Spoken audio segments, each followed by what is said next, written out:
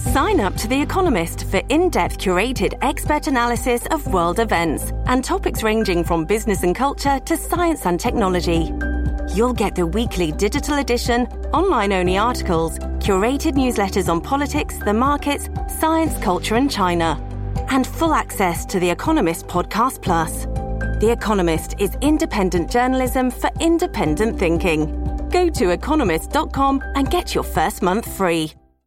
Hello, everybody. This is Marshall Poe. I'm the editor of the New Books Network. NBN listeners like to read books and buy them. So we thought we'd tell you that right now, our friends at Princeton University Press are having a remarkable site-wide sale. You can get 50% off books, including ebooks and audiobooks, with the code 50, F-I-F-T-Y, at checkout until May 31. You can save some real money on Princeton University Press books. I encourage you to go there and check it out.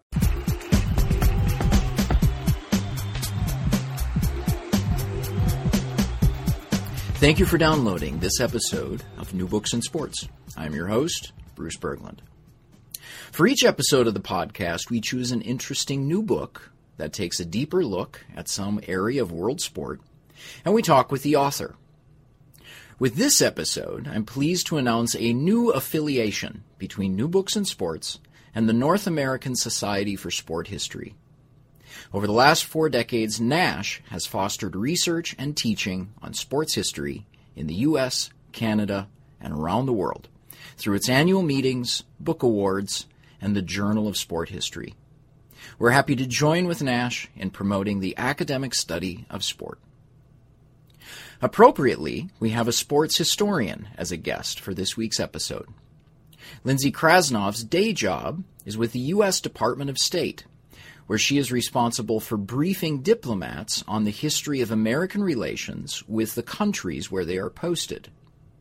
As you'd expect of someone in her position, Lindsay's interests and expertise are varied, and one of her areas of research is the history of French sport, especially soccer and basketball. We are discussing today her research on sports policy and youth training programs in post-war France. In our interview, Lindsay discusses how the French government, in the wake of the Second World War and in the midst of Cold War tensions, deliberately sought to train athletes who would better compete on the international stage. In some areas, these efforts were successful. In others, not so much. The title of Lindsay's book is The Making of Les Bleus, Sport in France, from 1958 to 2010. Published in 2012 by Lexington Books. Lindsay spoke to me from the cafe in the State Department headquarters in Washington, D.C. It's an impressive-sounding address, and as you'll hear, it's also a busy one. Still, you'll hear Lindsay without difficulty, and I think you'll enjoy learning about her research, as I did. Here is our interview. Lindsay, welcome to New Books in Sports. Thank you very much for having me.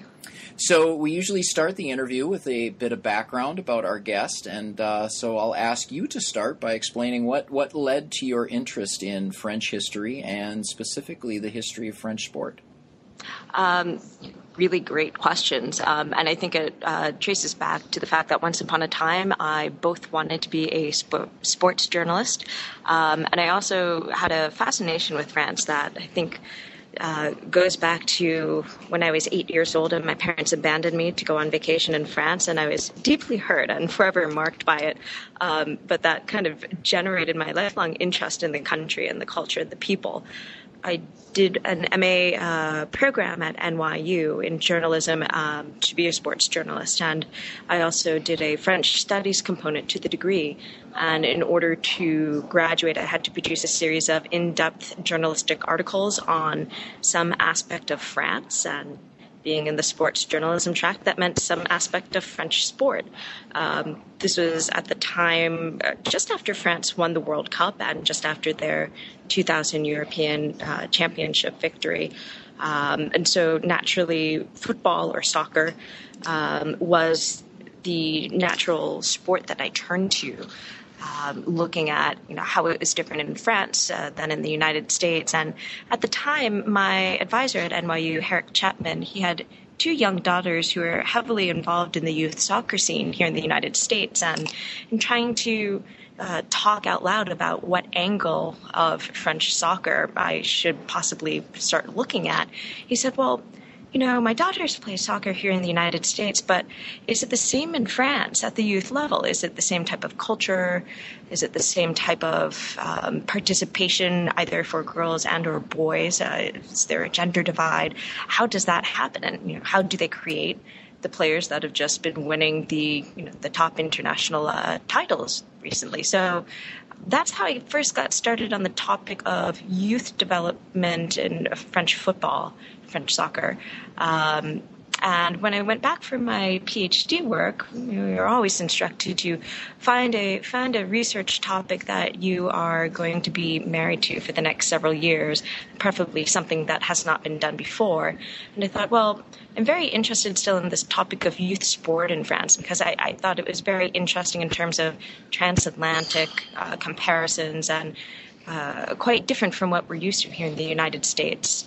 And no one had really looked at the history of the youth training systems for football in France. So that was kind of how I fell into my dissertation topic, and everything escalated from there.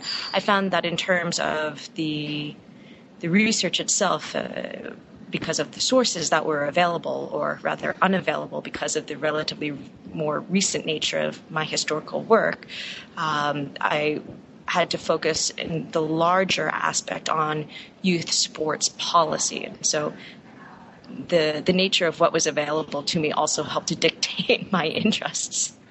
So are there many other works on youth training, whether in football or in other sports?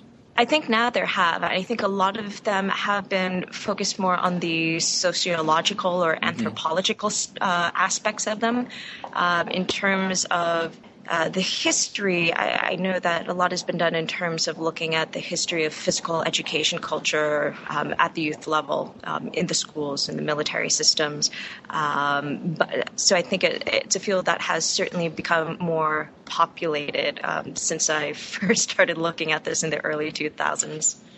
Lindsay, your book begins with the epic meltdown of the French national team at the 2010 World Cup in South Africa. And I thought this was a fascinating episode when it was happening from the standpoint of sport, but also from the standpoint of media in terms of how it was covered. In your book, why do you see this as a significant event? Why do you begin with this event? I felt it was a rather... it was a nice parallel to where I wanted to, begin with the more historical side of the story with the 1960 French debacle at the Rome Olympics, when the poor French showing in terms of lack of medals, lack of victories, as it were, really led to a sense of a national crisis within the element of sports, and really started to provoke the new Fifth Republic to rethink some of its more domestic policies. Certainly under the Fifth Republic, the government is not very far away from the private lives of its citizens, and sport became one way that it became an active component of the daily lives of its citizens. This really originated after the 1960 Rome Games, and I thought that the meltdown of Les Bleus in South Africa in 2010 was kind of a very nice pillar post and parallel, and even today it's still a topic that the French media has not let go, as more recent controversies in the French press and with the French national team players demonstrates. So let's get into the core of your book then. As you've talked about, you address how the French have trained their young athletes in the post-war period, and specifically in the time of the French Republic. But to start, I want to ask you about some background. How would you describe the sporting culture of France prior to the Second World War? That's a very good question. I guess from our standpoint, it would be fair to say there wasn't much of a sporting culture in the way that we're used to here in the United States, where it's an integral part of one's education. You grow up playing school athletics, you play for your high school team. If you're good enough, you play at the university level, and then perhaps think about going on from there, or not. It seems to be kind of all permeating in many parts of U.S. society. That was not the case in French society, and I think one could argue to a certain extent is still not the case within French society today, although that's changed quite a bit since the 1970s. Prior to the Fifth Republic, sport was undertaken by individuals, certainly, but more as a leisure time activity. There was not necessarily the sense to create dedicated elite athletes to compete for the nation at major international tournaments and competitions. That onus really begins with the entry of the Soviet Union into the international Olympic scene in the 1950s, and the creation of a sports arena as perhaps another front of the Cold War. So I think that's an important element to keep in mind in thinking about the differences pre- and post-war France and sports culture. Certainly, there have been attempts dating back decades and decades by French authorities to incorporate some type of physical education elements into the educational structure of the nation's youths, particularly under the Third Republic, when mandatory physical education first became mandated in I believe it's the 1880s, as a way to ensure that the boys going through the national education systems would be fit enough to serve their mandatory military service in the army. And conversely, that young French girls would have strong, healthy bodies to repopulate the nation. Keep in mind that population element, perceived population crisis, and lack of a positive birth rate weighed heavily on many French authorities for decades and decades throughout the 19th century and into the 20th century. The post-World War II baby boom is really something quite new and novel. Mm-hmm. So, Lindsay, you already hinted at this, but I'll ask you, in the immediate wake of the war, what view did the leadership of the restored French state have of sport as part of their efforts to revive the nation?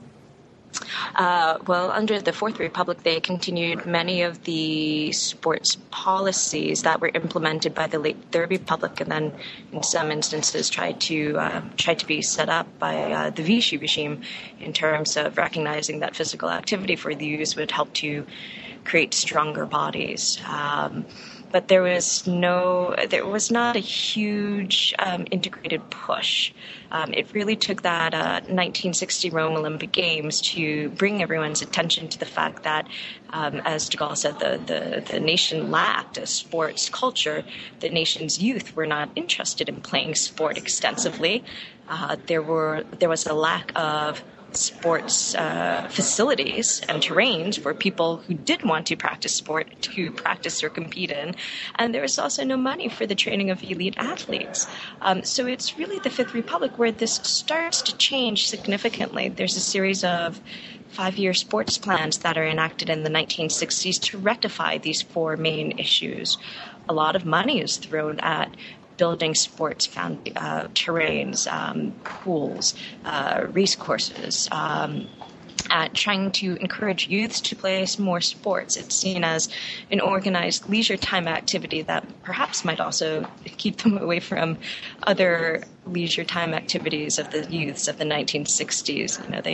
The adult fear of juvenile delinquency was just as potent in France as it was in the United States and other parts of the Western world in the 1950s and 1960s. So sport was kind of part of that package. Interestingly enough, despite all the efforts made by the Fifth Republic in the 1960s to rectify this so-called sports crisis, and it was augmented by the fact that the French national football team and basketball team just had poor showings throughout the decade, and these are some of the more premier prestige team sports. There was no real progress made in terms of turnaround of results. There was a little bit of an increase at the youth level in sports participation, but not the type of significant turnaround that authorities perhaps had hoped for. And so it was in the early 1970s that new methods of trying to encourage youth to play sports or to make sports easier to participate in or to practice were thought of and instituted both by the state as well as through the French Football Federation, the national governing body of the sport in the country.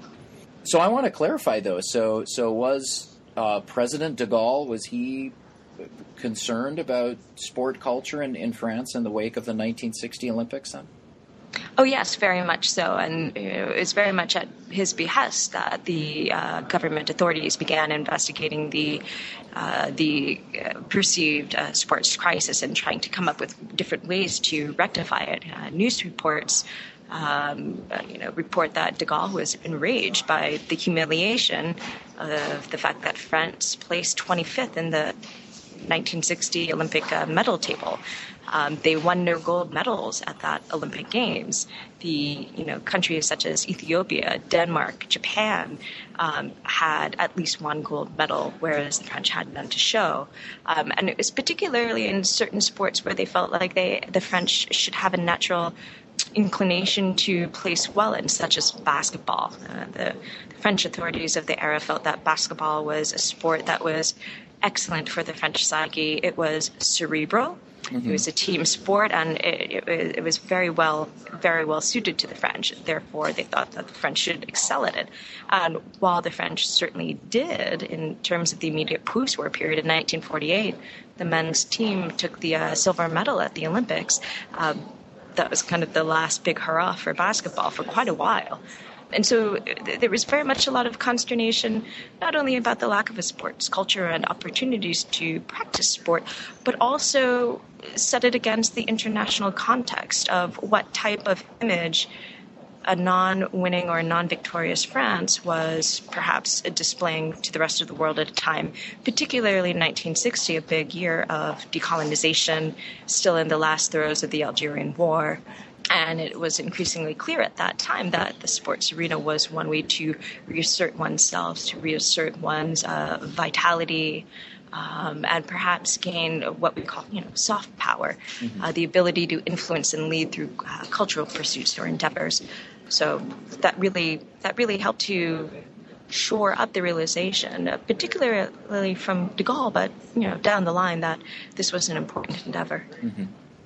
So, Lindsay, something I appreciate about the book, and you were just hinting at it there, is you not only set the changes in sport policy within the context of political and social change in France, within France, but also within this broader context of the Cold War. And you have this great line in the book in which an official with the French Basketball Federation remarks about the tall players, so players 6'7", 7 feet tall, who are playing for other countries, not for France. And he declares that a giant basketball player is like an atomic weapon, and every nation needs one of these. So I want to ask you to talk about how the tensions of the Cold War shape French policies and French rhetoric, so that even the absence of a 7-footer on the French basketball team is seen as something of a national crisis. Certainly, if the Ministry of Youth and Sports is that concerned about it, it very much ties into the Cold War. And interestingly enough, in this particular example, with the lack of tall players, it's a concern that continuously plagues French basketball until the 1990s, when a new type of French player is starting to appear on the courts, and after 1997 to appear on the courts in the NBA. Very tall players, many of them who have heritage in the Antilles. So trying to find tall players is a major concern for basketball, and it helps to spur the integration of sports medicine into creating elite athletes during the Cold War, but very much concerns about trying to win, or to win in enough different types of ways, was one focus of the work of the Ministry of Youth and Sport. So something that you don't address in the book, but I wanted to ask this, is didn't people within the Ministry of Sport in the 60s, in the wake of this debacle at the Rome Olympics, didn't they ever pause and say, yeah, we're not very good at Olympic sports, but we're really good at cycling. And let's just be happy that we're the best cyclists in the world. Why did they think that we have to compete in these other sports rather than taking pride in this sport that France is among the best nations in the world at? I did not necessarily come across anything that would indicate that they were looking to specialize in that particular way.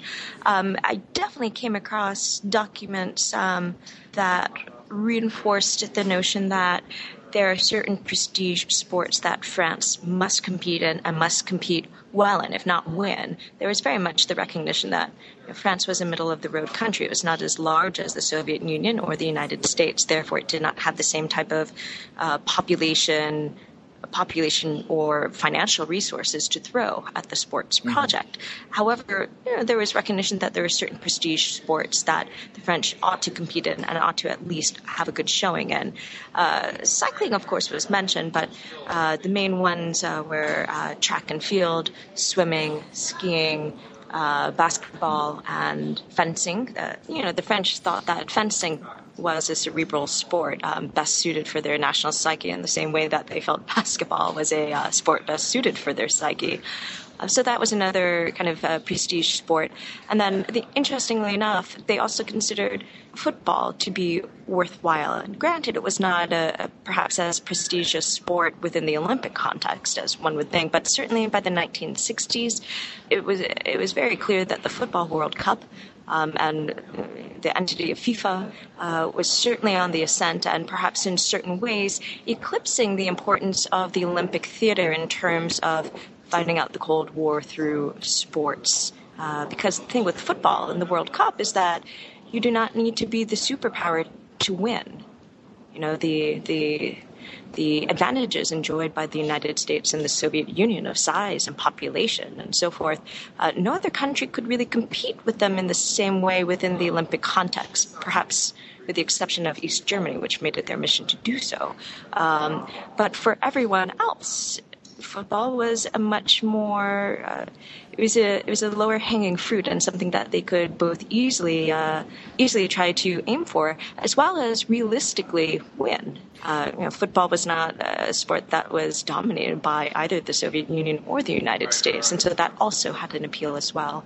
Plus the fact that, particularly starting with the 1966 World Cup, the huge mediatization of FIFA and football significantly helped to bolster its appeal, its popularity, and also the sport's soft influence. So it's interesting that the ministry was this calculated in terms of determining where to put its resources for youth development. That it was thinking so something I picked up is that you talked about they aimed for sports that they saw as according with French culture or French national identity, while at the same time aiming for sports that they thought they had a good chance of winning. Mm-hmm. Yes, certainly. And just by the nature of the documents I was looking at, they did not invest as heavily as a state in football development. They let the Football Federation do that mostly because it was the largest and the richest federation at that point in time, and therefore had the financial as well as the personnel wherewithal to do so. And there were natural tensions between the Ministry of Youth and Sport and the Football Federation, perhaps more so than some of the other examples of government and federation relations that I've seen. But I think that's an important component to keep in mind. The reason that football got so much attention is that it was just the number one sport in the country amongst the youths. So, Lindsay, you described the various programs that were put in place during the 1960s, and you mentioned earlier that these weren't successful. Why weren't they successful? Why didn't those programs work? I think there's several reasons for that, but I think primarily there are so many other leisure time activities that were competing for the interest of French youth, in the same way that I think you could say that of many of the different youth demographics in the West during the 1960s. 1960s youth culture was not necessarily country specific. There was certainly a European and also kind of a more globalized aspect of it, the appeal of rock and roll. Certainly was one of the key foundations of that. Increased affluence in many of the Western societies helped to feed this. There is very much the culture of consumerism that fed into it as well. So there are other ways to spend one's time when you're not in school than playing sports. It starts to change a little bit in the 1970s with greater attention given by the government to try to create a sports culture by greater efforts of the 3 French government television stations in the 1970s to broadcast some sports on television. But this really starts to change after the liberalization of French television in 1984, where the government loosens its control over the television market and allows the first private television network in France to operate, Canal Plus. And if you remember when HBO first started here in the United States, its bread and butter were movies and boxing, so sports. Canal Plus focused on a similar program of broadcasting movies and sports, and increasingly live sports, and increasingly NBA games as well. So this very much started to create a greater inclination towards a national sports culture, if you will, or certainly a greater proclivity towards youth to see sports as something as an enjoyable leisure time, more so than perhaps at any other point in time. And certainly by the late 1970s and 1980s, you have some of the first much more modern sports stars, these huge athletes who are all over the media, who are not only the symbol of your team, but also perhaps this role model, maybe not role model, but idol for many French youths. And I want to ask about the policies of the 1970s, and you write about that France attempted to find a third way in youth training programs. So can you talk about this? What was this third way, and what did the French, the ministries and the federations, what steps did they take in trying to achieve it? It's really interesting that they interacted with a lot of their fellow European sports ministries or officials, and went around observing different types of systems, particularly the East German system. And they liked the fact that the East German system created a dedicated way for young athletes to train, to specialize, and become elite athletes from an early age. And when you look at the evolution of the youth sports programs and policies in France, they start off being heavily influenced by the East German systems. Not completely. Certainly they didn't want the top-down totalitarian approach, and the doping issue within the East German schools is another issue aside. But so that's really how they start off in the mid-1970s.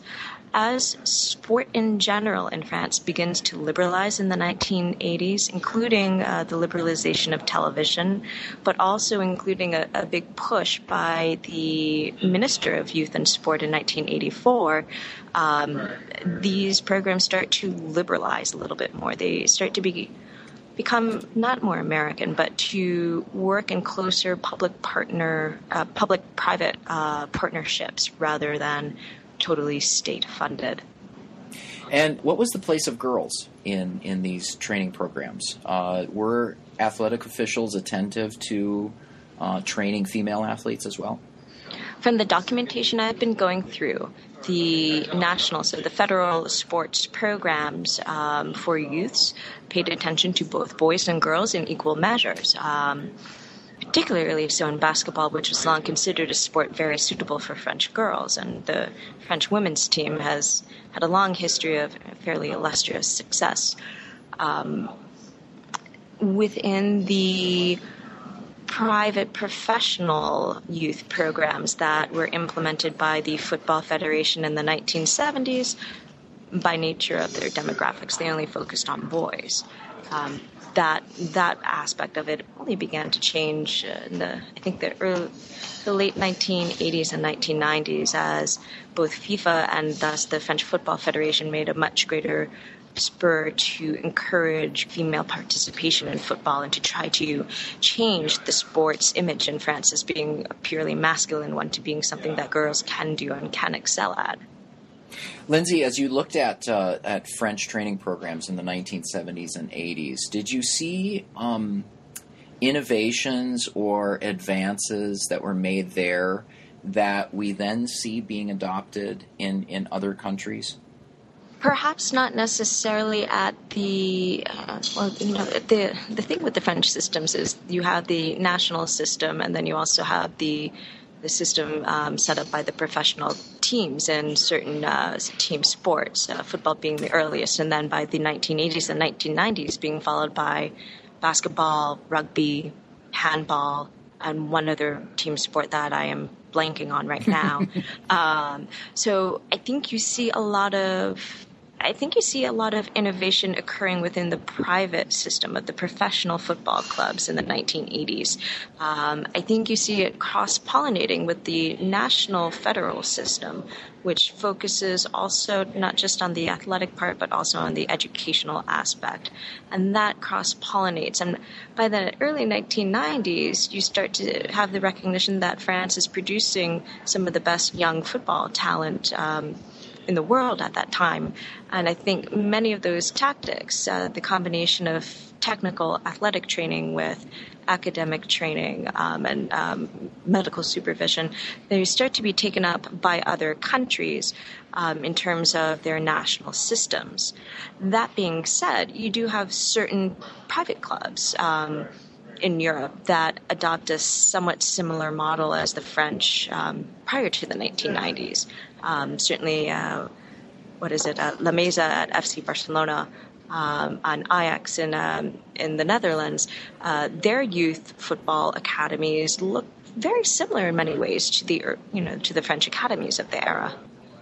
Lindsay, based on the research that you did in the documents of the ministries and so forth, what did you find in terms of the government's approach to sport and the increasingly multicultural complexion of France? So with migration into France, did French officials see the various sports academies as a way to, to assimilate the children of immigrants, or did the document show that this was a problematic issue for the government?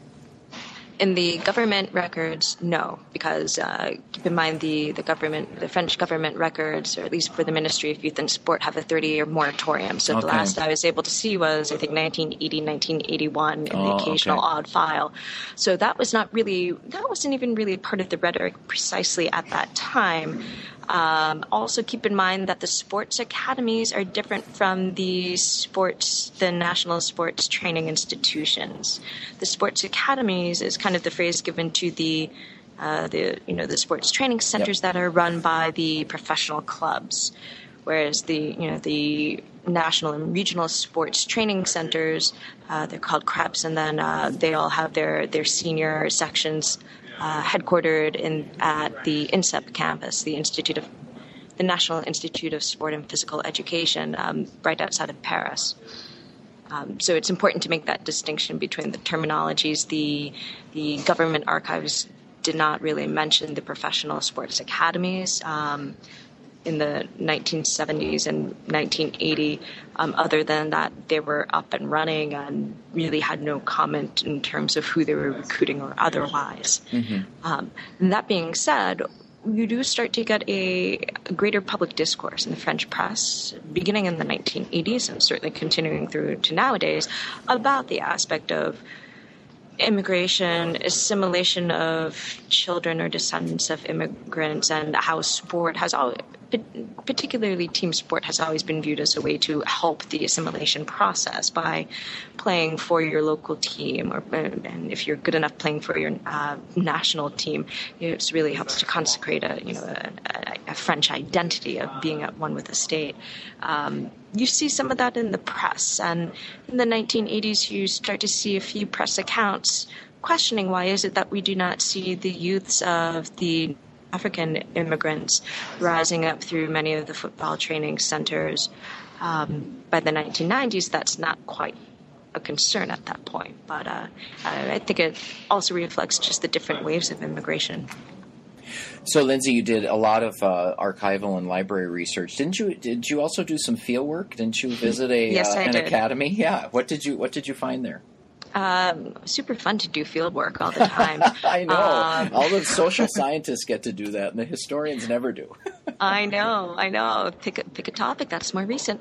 I visited the Academy at Marseille and also the Academy at Rennes, which I can never pronounce because I cannot roll my R. So one in the north, one in the south, and it was very interesting. Comparing and contrasting the two centers. It also feeds into a lot of the stereotypes of the division between North and South in France. The people in the South told me things about the people in the North, and vice versa. But they had many of the very same components, and all of the football youth academies in France are governed by a universal set of laws. And they're published and slightly tinkered with every year. So I did look through all of those laws that kind of set forth the overarching framework, and then within that each club can tinker as it will so that it fits their needs and their requirements while holding to the rules put forth by the federation. But it was very much like a tiny little private boarding school. There were dormitories for the boys who would range in age between 12 or 13 at the younger end and 18, 19, 20 perhaps in some cases on the older end. There was dedicated classroom space. There were dedicated teachers, academic teachers who were there. There is a dedicated space and training facilities and medical equipment and so forth for the youth academy players. They have the whole dining complex there, and so the youth academies were very much the senior team facilities. So very much trying to enforce a certain sense of larger family amongst the different levels of the team. So I know that a constant concern in post-war France has been the threat of Americanization. In your research, do you find were there concerns about Americanization in French sporting culture? That's a good question. Thinking quickly through my head, I don't necessarily see that simply because the most popular sports in France and the United States are so different. Mm-hmm. While the NFL did try to have a Europe wing and play in different parts of Europe, that did not really catch on. Baseball, likewise, has not caught on significantly in France, although there certainly is a French baseball and softball federation, and they're doing some interesting things. The other main American sport that became quite popular, but was always had a certain degree of popularity in France, is basketball. And there, I don't know I think it's still too early on in the French basketball revolution to tell exactly if there are fears of Americanization of the game in France. I think certainly the French game is much more reflective of the European or international game in general. I think there has been an increased degree of athleticism at the international level, perhaps reflective of a larger Americanization of the game. But I have not really come across sentiments or perhaps fears of that quite in the same way. So there's no reaction against, say, French players going to the NBA? No, really quite the contrary, because the NBA is seen as the elite league in the world for basketball. The French are very proud that they have, I think, 10, 11 or 12 players who are on full-time NBA rosters this season. And since 2007, France has been the largest supplier of foreign or international labor in the NBA. And so they are quite proud of that. We're almost out of time, Lindsay, and I want to ask about the conclusion. You have the title of the conclusion to your book is A Second Sports Crisis, ?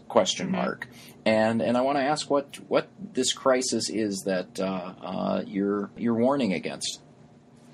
Well, in my book, I mentioned that the first sports crisis is really dovetails around this larger crisis of the nation in the 1960s and the need to reposition the nation of France and reposition its youth and its image abroad, as well as general crisis of youth at the time, as there were in many other countries. And so that the sports crisis in the 1960s was intimately tied with these and was really held up in the lack of sporting victories. And that really helped to spur on the creation of youth sports policies in France. The second sports crisis that I allude to has to deal more with the issue of identity and sport. And you see this, I think, a lot just reflected in the coverage and continued aftermath of the 2010 meltdown of Les Bleus in South Africa. There is very much the recognition that sport is a natural way to help assimilate people into a given society, that it can speak volumes about conferring identity or representing a nation or a locality, and that there's a certain image that goes along with it, especially in this hyper-mediatized era. I think the sports crisis, the second sports crisis, is very much caught up in perhaps the crisis of French identity that you've seen manifest itself since the 1998 World Cup win, and that of a multi-ethnic France, and just what does it mean to be French these days? Who is French? What does that mean? And I think the old program of full assimilation into the French state, I don't think that necessarily holds today. And so I think that's where a lot of this sense of crisis and identity crisis comes from. And following from that, so in 1998, France wins the World Cup, and so now they are no longer the nation striving to have victories. They are the victorious nation. So it's something of this second crisis out of the fact that we've been on top and we need to stay there. I think there's certainly a sense of we've been on top and then we've hit rock bottom, and why can't we get back to the top again? Certainly the 2002 World Cup was not a pretty one for France. They exited after the first round. 2006, almost there. We will not get into the Zidane headbutt, but certainly 2010 really magnified this crisis of we've hit rock bottom. We produce talented players who are fairly successful in the top leagues in the world. They represent, they're in a sense sports ambassadors, perhaps not officially so, but certainly visually so. Yet they cannot get it together and act as a unified team, and I think that feeds into it. So it sounds like the work crew is getting ready for the dinner rush in the background. Sorry, yes. The only place we have Wi-Fi in the building. Go figure. All right. Well, since we have so much activity, I'll wrap things up, Lindsay, by asking, what are you working on now? I'm working on two things. I think my larger project is I'm looking at the French basketball revolution, as I'm starting to call it, the turnaround in the sport, both in terms of production of victories or titles, as well as in the production of players and the place of basketball within French culture since the 1970s, and certainly kind of building through the first Frenchmen to play in the NBA in 1997, and fast-forwarding to the question of why is it that France is the largest supplier of foreign players in the league today? What does that mean for French basketball? And especially the fact that not all, but many of the French NBA players can trace their roots to Guadeloupe. Is there something about that sport's role in Guadeloupean society, or a variety of different factors? So kind of looking at many of the issues that one looks at in French football, not only training and the sport's role within the larger culture and international context, but also through the issue of identity and assimilation. So that's my main project that I'm working on right now. I'm also starting to follow up on this last question you asked about the fallout of 2010 and what that means for the youth football academies and how that's being perceived and if that fits into the larger picture or not. All right. Well, Lindsay, thank you for coming on New Books in Sports. Thank you very much for having me. You've been listening to an interview with Lindsay Krasnov about her book, The Making of Les Bleus, Sport in France, from 1958 to 2010, published in 2012 by Lexington Books. New Books in Sports is part of the New Books Network, which offers dozens of channels of podcast interviews with the authors of new publications on subjects from political science to popular music. If you like what you heard here, please follow New Books in Sports on Twitter at New Books Sports, or friend us on Facebook at facebook.com/newbooksinsports. I'm your host, Bruce Berglund. Thanks for listening, and enjoy your week.